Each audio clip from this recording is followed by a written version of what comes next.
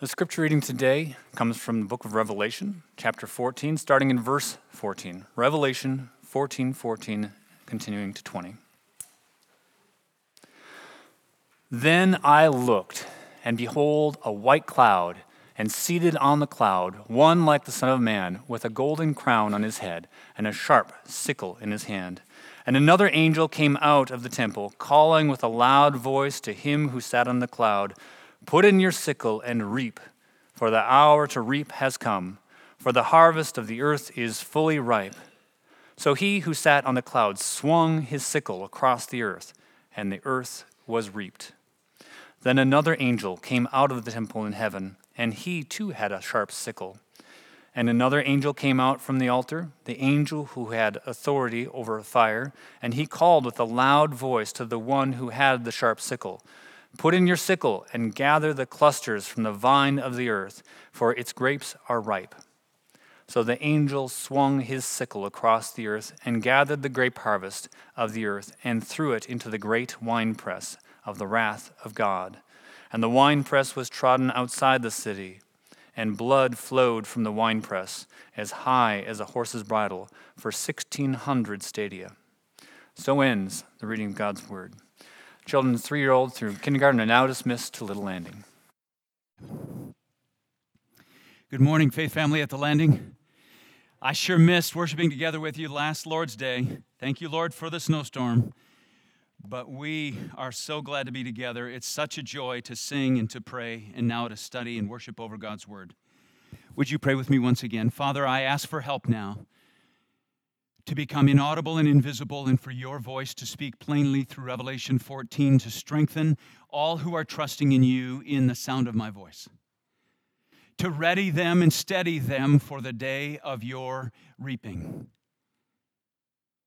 For the hour is soon upon us when you, Son of Man, the Lord Jesus Christ, will come back in a cloud, and in your return you will reap and gather to yourself the wheat whom you have died to cleanse, purify, and save. And another angel will reap grapes dedicated for the wrath of God. And that winepress of your wrath will be their trampling. There's a sober joy in this passage, Lord. We don't want to miss either the sobriety or the joy. Confirm for those in this room who know you that they're yours, and that the end of the world will unfold exactly like you planned and said. And that will be their comfort, hour by hour, day by day, to stay faithful to you and to know you are faithful to them. And for those who are grapes and say, "Yes, but can I too be wheat?" Yes. While there's yet time, miracles occur and grapes become wheat. You can do it, Lord. Do it in our midst today. Do it in hearts that you're preparing even now by the week you've given them and the life you've given them right up to this moment, who hear this passage and find such a joyful sobriety to say, "I think I'm a grape, but I don't want to be anymore. I want to be wheat." Do that among the children as they're hearing the word of God, and let the word create faith in their hearts as well. Do that among us in conversation around the meal to follow and the rest of this Lord's Day and the week and the weeks and years and decades that follow until you return. Prepare your bride well for your return, O Christ, I pray. And use your word to that great end. In Jesus' name I ask. Amen. Revelation is all about joy. This passage is all about joy.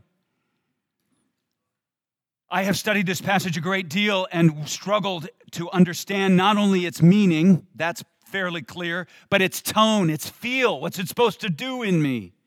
And the answer is it's supposed to create joy in me. Where there isn't joy in reading this passage, then it's time for our whole emotions to be recalibrated back unto God. Like a woefully warped and out of tune guitar, we need to be retuned back to the A440 of God's joy.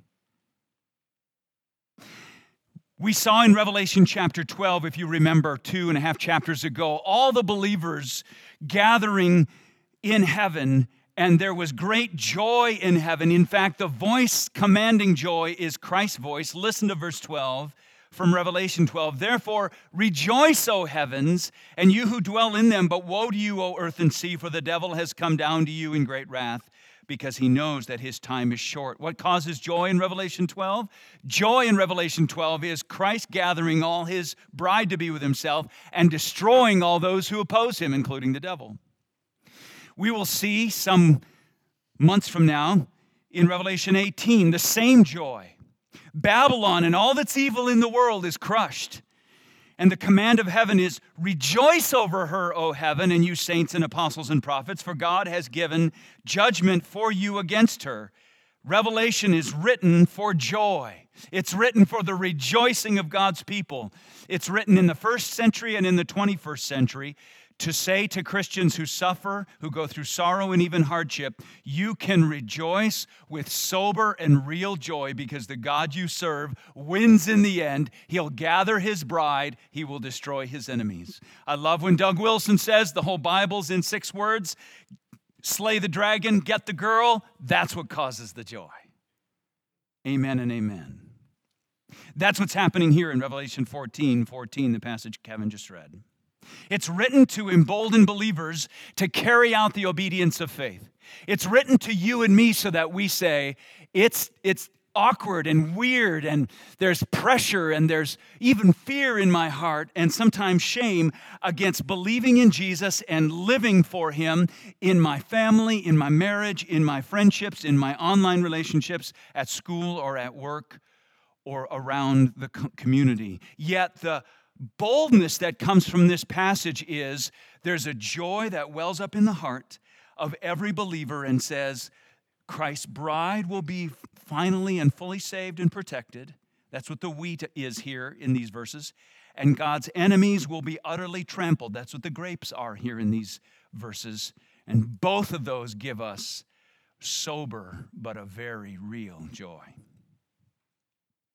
If you find yourself having read and exposed yourself to this passage, maybe for the first time in a long time or ever, and you think, wow, he is really stretching to find joy in this passage, you will see it as we go. There is real joy here, I promise. If you don't yet feel it, even as we're studying this passage, ask the Lord to recalibrate yourself so that what gives you joy is the very thing that gives him joy.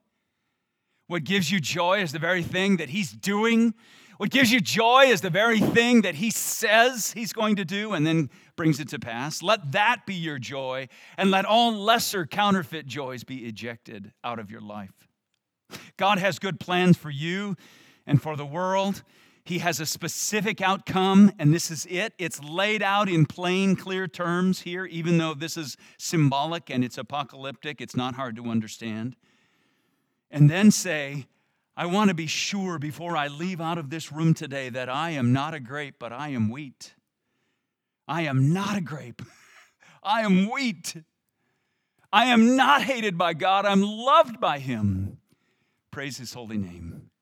And if you've never known that confidence and that assurance, you should receive it today. May this be the day that God miraculously changes you from a grape to a stalk of wheat. This is a sober passage. No one invents this stuff. Blood flowing as high in a river as high as a bridle from a horse, 4 or 5 feet deep, for 180 miles, 1,600 stadia. Nobody invents that. That's just too gruesome. It's just too cosmically shocking, too stunning, far too just. So it's so risky and even wrong and proud and unholy, revealing the very reason why the grapes of wrath is talked about in the Bible. When you find in the American culture people taking this image, ripping the grapes of wrath phrase out of its context, and then cursing people with it, saying, may the grapes of wrath crush you. Richard Phillips, commenting on this passage, makes plain that there are 2 stunning examples. Maybe these are the ones coming to your mind. I thought of them as well, and he reminded me as I was studying this passage that John Steinbeck's book, The Grapes of Wrath, you've heard of it? It's a story of economic hardship where the workers are right in their violence and use of violence against unjust oversight. That's a misuse of this phrase because it's taking this holy phrase that God alone has the right to do to level on people, and it's horizontally cursing others by saying, you are under God's wrath. Or Julia Ward Howe in her 1862 publication of Battle Hymn of the Republic, a song that we might sing, a song that we might appreciate, still written to say, when I see Union troops marching to fight against those slave-holding Confederate troops, I see the grapes of God's wrath. Mine eyes have seen the coming of the glory of the Lord, trampling out the vineyard where the grapes of wrath are stored. Really, really. It's so dangerous, is it not, to take the vertical statement of God's wrath against sin and level it horizontally, no matter how just your political cause. Both are misuses of this passage. Both contribute to thinking less of this passage, not more. Both reveal the need for this passage in the first place. Chapter 1, verse 7, you might remember way back at the beginning of Revelation. This will be familiar to you. John has a vision of Christ, a vision of the glorious Christ. May you see him in your mind's eye right now as I read this. Behold, he, Christ, is coming in the clouds. Every eye will see him, even those who pierced him. And all tribes of the earth will wail on account of him. Even so, amen. Now in chapter 14, the promise of Christ coming in the clouds to cause the nations to wail and moan and mourn, to come back and bring justice against those who pierced him, and on behalf of all those who hate Christ and reject him, there is a warning, there is a danger, there is a wrath yet to come, and that's promised in chapter 1, verse 7. Now it's being fulfilled right here in Revelation chapter 14. Jesus pronounced it and predicted it in Matthew 26. Listen, I adjure you by the living God, tell us if you are the Christ, the Son of God, they asked Jesus, and he said, you've said so, but I tell you from now on you will see the Son of Man seated at the right hand of power and coming on the clouds of heaven. That's Jesus speaking specifically to Caiaphas, the high priest, in Matthew 26. Jesus said, I'm the Son of Man, I'm coming on the clouds, and I'm coming to bring justice and righteousness and the kingdom of God. Here in chapter 14, we began the chapter seeing the Lamb, Jesus Christ, risen and exalted, his entire church gathered around him, worshiping him, the church triumphant. And then we heard three angels flying midair, proclaiming the gospel. They kept saying over and over and over again, do not worship the beast, do not worship the beast, do not worship the beast, worship Christ alone. The last 11th hour opportunity to repent is at hand. Repent and turn to worship Christ. And then finally, Christ himself said, blessed are all those who die in the Lord.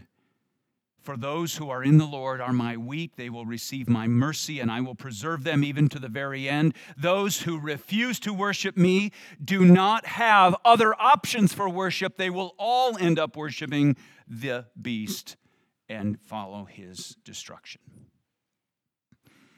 We're all worshipers. We're all called to worship. We will all worship mightily in the age to come and in this age, but there won't be a variety of options to worship. There will be two persons to worship.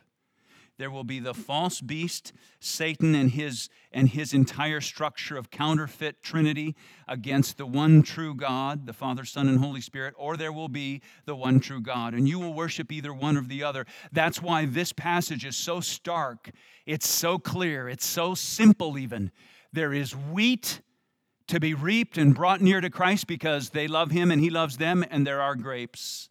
They do not love Christ, they worship the beast, and they will be trampled underfoot. I want you to see two observations. The passage splits right in half, so simple. Verses 14 through 16, the harvest of wheat is Christ gathering his elect.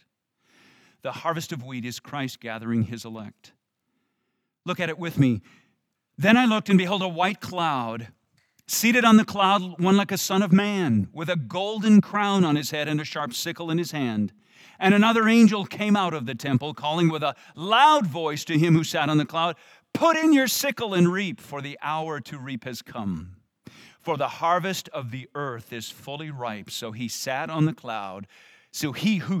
cloud swung his sickle across the earth, and the earth was reaped. This is the Son of Man, a reference to Christ. Christ is here fulfilling exactly what we saw in Revelation 1, but it's also fulfilling Daniel chapter 7, verse 13. "I saw," Daniel writes, "in the night visions, and behold, with the clouds of heaven there came one like a son of man, and he came to the Ancient of Days and was presented before him." Jesus, after rising from the dead, ascended in a cloud into heaven. And we're told by Luke in Acts 1 that the two angels said to all the people who saw it, they said, Christ is going to return in the very same way. And so here is the fulfillment of all these passages. Christ comes back on a white cloud, signifying the glory of the Lord, the Shekinah glory as it were, white because it's pure, on a cloud because he's God, wearing a crown because he's the victor, the champion, and he has a sickle in his hand. The sickle is very much like the gospel, because what he's doing is he, with a sickle, is under the command of the angel from God's authority. He is leveling it across all humanity on the earth. And all who are repentant and bowed down because they are wheat, they are freed from their roots of sin on the earth. This gospel has a sickle power in the life of every believer that it saves, for it frees us from the sin and the roots of sin that we are grounded in this earth, as it were. It's for the wheat, and it's only for the wheat. How do we know that? You see the word very clearly at the end of verse 15, earth is fully ripe. That fully ripe word means dried, a grain dried and ready to be harvested. That's what fully ripe means in its original Greek term. That tells us that he is reaping here not everything but the wheat, that which he gathers to himself. He said he would do this. Listen to Matthew 25. "When the Son of Man comes in his glory and all the angels with him, then he will sit on his glorious throne. Before him will be gathered all the nations, and he will separate people one from another as a shepherd separates the sheep from the goats." Also, he promised it in a parable in Matthew 13, "Let both grow together until the harvest. And at harvest time, I will tell the reapers, gather the weeds first, bind them in bundles to be burned, but gather the wheat into my barn." This is exactly what Paul foretold, prophesying in 1 Thessalonians 4:16, "For the Lord himself will descend from heaven with a cry of command, with the voice of an archangel, and with the sound of the trumpet, and the dead in Christ will rise first." These are the elect. The wheat are those that Christ gathers to himself.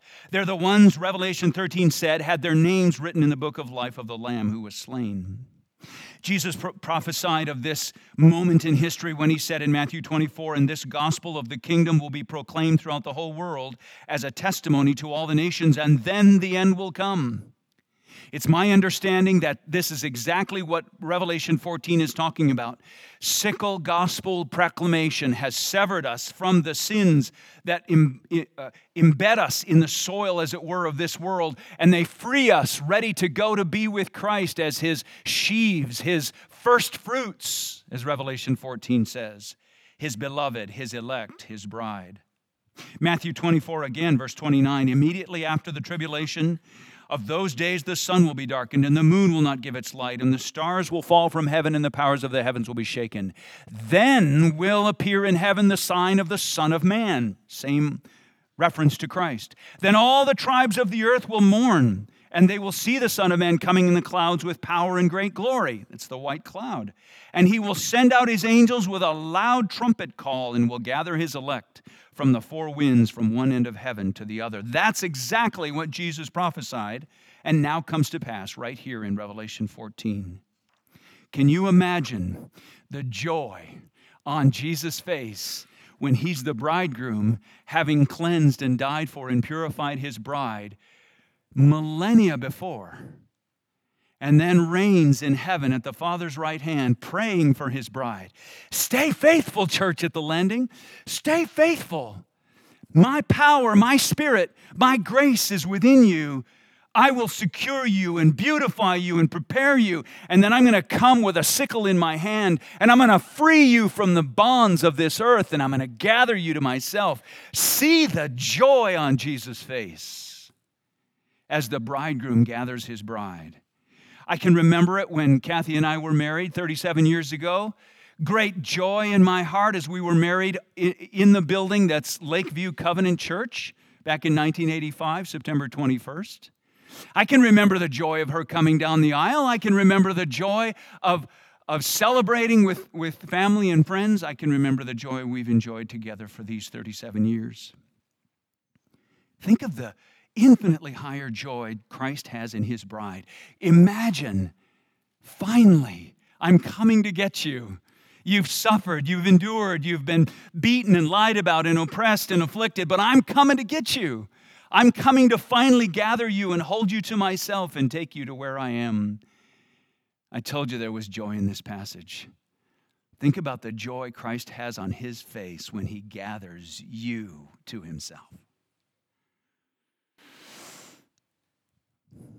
Every time we proclaim the gospel of the Lord Jesus Christ, every time we say, "Come, sinner," confess your sin before this Savior. Lay down your burdens and all your doubts and all your shame and all your guilt. Lay down your past and your present and your future. Lay down all the unholy things that have ever been said about you or done to you. Lay down all the unholy things you've ever said or done to anyone. Whenever your sin is reminded you by someone or by the spirit of the enemy himself, lay that down. And the shame that creeps in at night, or the triggers that come to your mind that triggered such sorrow for sin that you've committed or others have committed against you, take it all. Lay it down before this Savior and let his blood wash over you and cleanse you from sin. Then rise and be hugged and held and kissed and loved by him with a love that you knew you were made for and found in no one but him alone. Every time the gospel is preached, it isn't just a human interchange. It's the living Christ laying down his sickle and saying, "I'm reaping another stalk of wheat for myself. I'm sparing another one from having to go through eternal damnation and the trotting under God's winepress of wrath." Jesus said in Matthew 9, when he saw the crowds, he had compassion for them, because they were harassed and helpless like a sheep without a shepherd. Then he said to his disciples, "The harvest is plentiful, but the laborers are few. Therefore, pray earnestly to the Lord of the harvest to send out laborers into his harvest." Christ looks at Russia and Ukraine, at the right and the left, at the rich and the poor, at every ethnicity that he's made. And he sees them with compassion as sheep without a shepherd and harassed and helpless. He doesn't see them as one who he is only eager to crush with grapes of wrath. Woe to us if we take the grapes of wrath and declare them like a curse on others. Ones Christ looks upon as wheat that he means to harvest. Oh, how we should put a guard over our mouths when we talk about the eternal well-being of another human being. Your question should be, most deeply, am I wheat?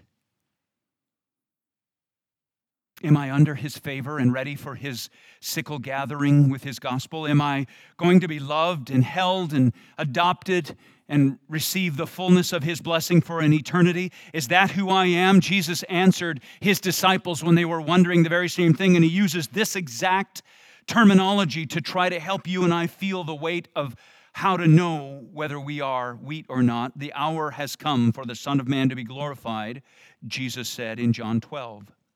Truly, truly, I say to you, unless a grain of wheat falls into the earth and dies, it remains alone. But if it dies, it bears much fruit. Whoever loves his life loses it. Whoever hates his life in this world will keep it for eternal life. You know you are wheat if you are ready to give up everything that this life affords in order that you might have Christ in him eternally. Verse 26, if anyone serves me, are you serving him? Are you running from service? Are you serving him or are you serving yourself? Are you serving him or are you serving the beast? If anyone serves me, he must follow me. Do you follow Christ? Or do you follow someone else? Do you follow Christ or do you follow your own emotions, wishes, and feelings? Do you follow Christ or do you follow the beast? Those who have died to themselves and trusted in Christ serve him, follow him. Where he is, his servants will be also, he says, and if anyone serves me, the Father will honor him. Revelation 14 is the Father, through Christ, honoring all those he gathers to himself. Take every phrase to heart in the Bible. Believe in Christ in an ongoing, ever-growing, sin-confessing life. Do not trust in a past decision. If that past decision was genuine, then you're trusting in Christ today. Look to Christ today. Look to him tomorrow. Look to him every day, even when it gets hard. Your looking to Christ is the hope and evidence that his hope surges within you and you are wheat and not grapes. Look at verses 17 through 20. The harvest of grapes is Christ defeating his enemies, and this too gives joy. This is what the book of Revelation celebrates, and we will celebrate with them in heaven. And there's a sober celebration in our hearts even now for this truth. Though I suspect, like me and like you, the more we think about it, the more painful it becomes to realize this is exactly what God has planned before the foundation of the world for unbelievers, and this is a kind of suffering that no human being can even begin to put words to, much less apply to someone else. God alone has the righteousness, the holiness, and the goodness to apply this. Look with me to verse 17 through 20. Then another angel came out of the temple in heaven.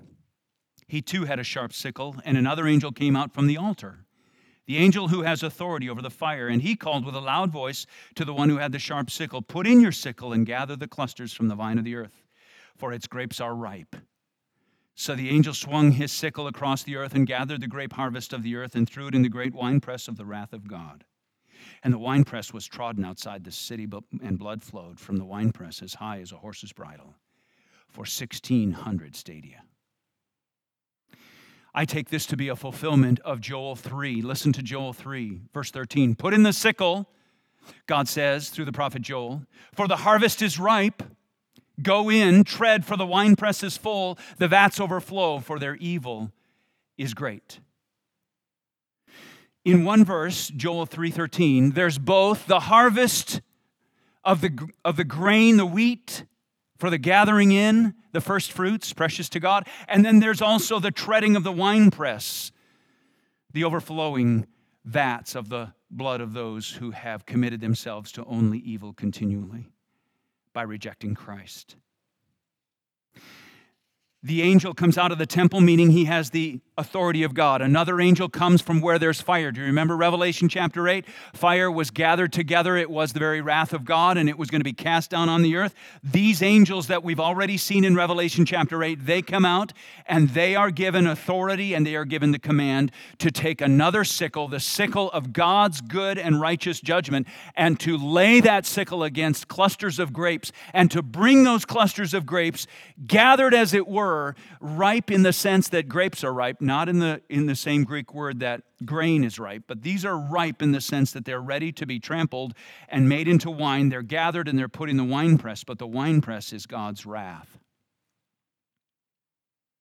This is God gathering all those who have rejected the message of the gospel. They've rejected what the angels have said. They've rejected what they've seen of God in nature. They've rejected Christ in all manner and fashion, and they have only chosen evil continually. This is exactly similar morally to the kind of flood God brought through Noah back in the book of Genesis.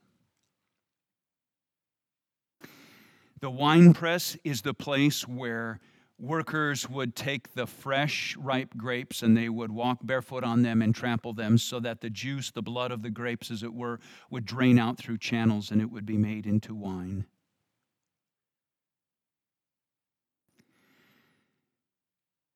Many observe this passage and they say, notice that the Son of Man isn't specifically doing the reaping here. It's the angels with the sickle in hand, and they have the authority of God to gather the winepress, the grapes into the winepress of the wrath of God. It's like saying the angels are out and they're preparing and warning to take a sickle and gather to God all those who've rejected him, all those who trampled upon his people. Chapter 11, the very same verb is used. You might remember the believers were told, you're going to be trampled on. And believers have been throughout the history of the church and shall be until Christ returns. And so God, in his wrath, is actually loving his glory by pursuing his justice, and he's also loving his church by bringing a trampling on the people who trampled his bride. But is Christ involved here at all?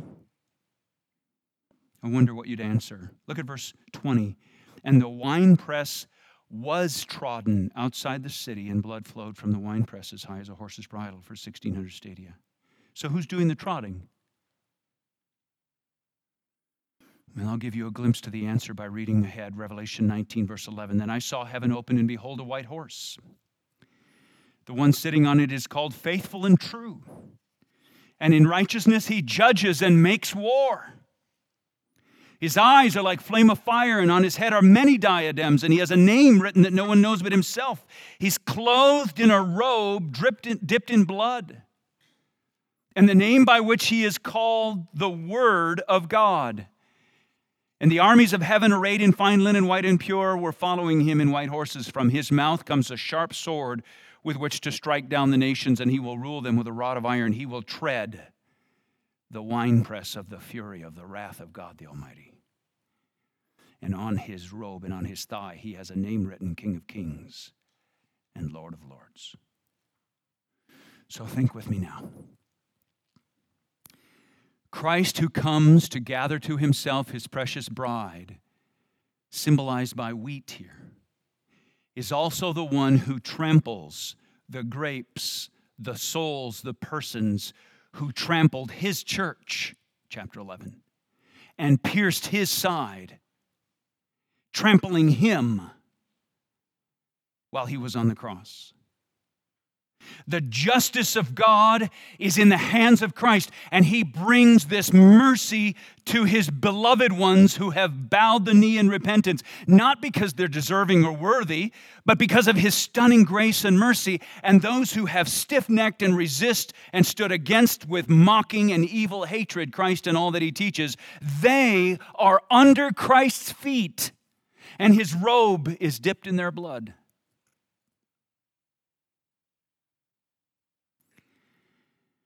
The one who was trampled at Calvary stands in righteous, just glory, trampling the lives of those who trampled him and his bride.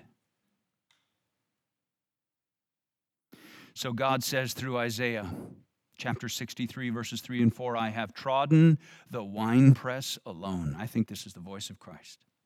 I have trodden the winepress alone, and from the peoples no one was with me. I trod them in my anger and trampled them in my wrath. Their lifeblood spattered on my garments and stained all my apparel, for the day of vengeance was in my heart, and my year of redemption had come.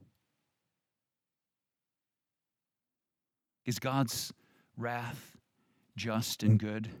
Yes, it is. Can it exist with his love? Of course it can, because he's doing it out of love for his glory and love for his beloved bride. The greater question for anyone considering this passage, maybe this deep for the first time, is why in the world has God been so very slow to level his wrath on all of us? I mean, why do my sentences keep coming out? Why does oxygen still work in my lungs? Why does gravity still keep holding things in order on the earth? And why do pandemics go away? And why does the sun come up? And why does the seasons move? And why does anything good happen to any of us who are deserving of the wrath that comes from Christ upon evil this way? That's the bigger question. Why has God been so slow to wrath and so patient in his justice? Why, when he brought a flood on the earth, and we are certainly no less evil than those who were committing evil in the days of Noah's flood, why has he been so long-suffering and patient before bringing some kind of global destruction again? Until you say, I, Brent Nelson, am not a good man. I deserve the wrath of God. I deserve to be treated as a grape under the wrath of God, and my blood splattered on his clothes, for he is just and right to crush me. Until I say that of myself and know it to be true, grace and mercy don't mean anything to me. The gospel seems boring. Worship seems meaningless. Preaching seems useless. The church seems forgettable. The glory of God seems small. But once I realize I'm deserving of all the trampling of Christ upon my grape-like life, I am shocked out of my mind that he would mercifully call me wheat and love me with all the love he has. When the river of blood flows for 1,600 stadia high as a horse's bridle, I don't think merely we're to do just equivalencies into 180 miles. I think 1,600 is the number of judgment squared. 40 times 40. This is judgment judgmentalized into perfection. 1,600 stadia is just 40 in the days Christ was in the wilderness for 40 days, in the years that Israel was in the wilderness, in the 400 years they were in slavery. This is just the way God communicates universal judgment. He's not saying there's a 180 miles span in which my blood will flow. He's saying blood will flow and my judgment will be felt in its righteous wrath across the face of the earth and throughout time. All persons who reject Jesus Christ and then thereby only worship the beast are under the danger of this wrath. Turn from worshiping anything other than Christ. Turn from worshiping yourself or any other experience or any other theology or religion or philosophy. Turn from any other so-called narrative and believe the one true God who stands before you in the person of the Lord Jesus Christ. Make certain you know you are Christ today and proclaim him boldly as the voice of Christ through you calls grapes out of their grapeness into becoming wheat. It calls goats out of their goatness into becoming sheep, calls the dead out of their deadness into becoming alive. Did you see the gospel here in this passage? Did you see it sweetly? Did you see this sweet, beautiful thing that I've never seen before except studying it this week? Look with me again to verse 20. And the winepress was trodden outside the city. It's a reference to Zechariah 14, 1 through 5 that you could read if you want to later, where God says, I am going to bring judgment outside the city. I am going to bring judgment away from Jerusalem. That's exactly what John and his readers would have originally thought in that time. Even though Jerusalem was under great duress at John's writing, it was a precious city to him and to all his readers. And here, this outside the city back in Zechariah would have meant Jerusalem. So here, God says, I'm going to take out into the valley of Jehoshaphat those that I am going to trod under my feet, and I am going to trample them outside the city. But the writer of Hebrews looks at that passage and then says of Jesus, who died on Mount Calvary outside of Jerusalem. So Jesus also suffered outside the gate in order to sanctify the people through his own blood. Therefore, let us go to him outside the camp and bear the reproach he endured. For here we have no lasting city, but we seek the city that is to come. So if Christ is carrying your sin on his shoulders, if you have rolled your sin on his shoulders, such that your sin is no longer yours, and he has taken it from you, and he has given in exchange his righteousness to you, then you are wheat, and you can say, come, Lord Jesus, bring your sickle.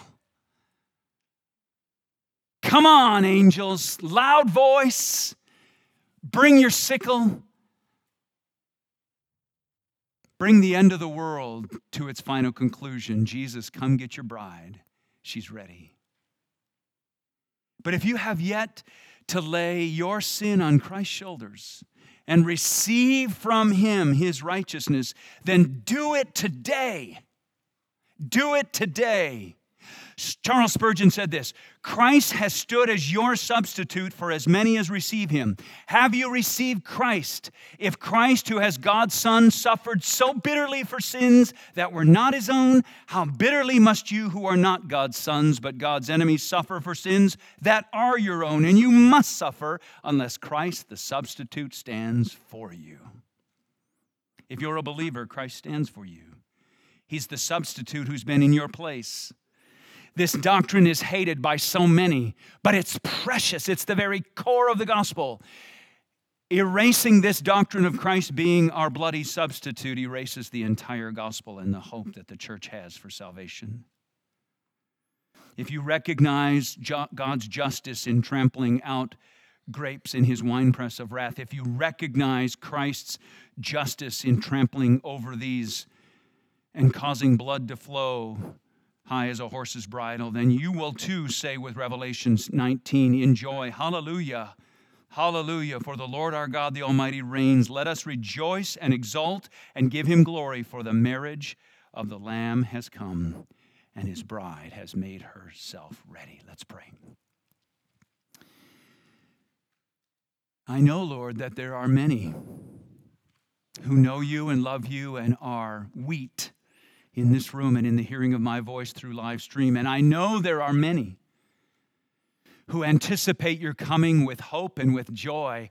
They say, come on the clouds, Son of Man, and bring your judgment. End the work of evil.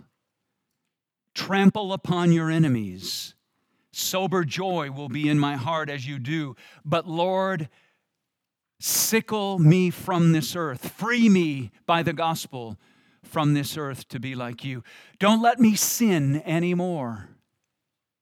Bring an end to my sinful nature once and for all, and gather me like wheat to yourself, to be loved, cherished as first fruits, named as your bride, celebrating at the marriage supper of the Lamb with you, and knowing the great cost that you spent to bring me there. Get glory for yourself, O Christ, in revelation and in the preaching of the word and in this church and in our hearts and in our conversations. Get glory for yourself in the faith that rises up in our hearts from the word. The word creates faith. Get glory for yourself in the lives of bold gospel sharing that we lead, because we know the end will arrive soon. The hour will shortly come. The devil's time is short. Get glory for yourself in all the lives that are touched powerfully by the word of God, so that they are emboldened to live out their faith against all pressures and against all odds. Lord, I thank you for Revelation 14. I thank you for this sober passage. It does give me joy. But I confess, mingled with my joy is a horror at exactly what this passage says and what will come to pass. But I trust you, and I love you, and I know you are just and good in all your ways. Will not the judge of all the earth do right? Indeed you will. Lord, if there's anyone in this room who has not yet tasted of that sober joy, that loves your justice, but loves even more your mercy and grace, would you lavish it upon them even now today? Even as we sing and sing over them how much we need you, would they hear us singing it and say, yep, that's me, I need you, Lord? Would you cause those burdened by guilt and shame to receive afresh the forgiveness and grace that's in Christ Jesus? Would you cause those who came in with resistant hearts to have soft and tender hearts to your grace and mercy right now? Would you cause those who were utterly unplanned to come near the Word of God to find themselves drawn magnetically and powerfully to know and love you and serve you and dedicate their lives to you? Would you purify me and us as a church in all the ways that you plan to ready us for the day of your return. Do this and all manner of more things than I know to ask or imagine. In Jesus' precious name, I pray. Amen.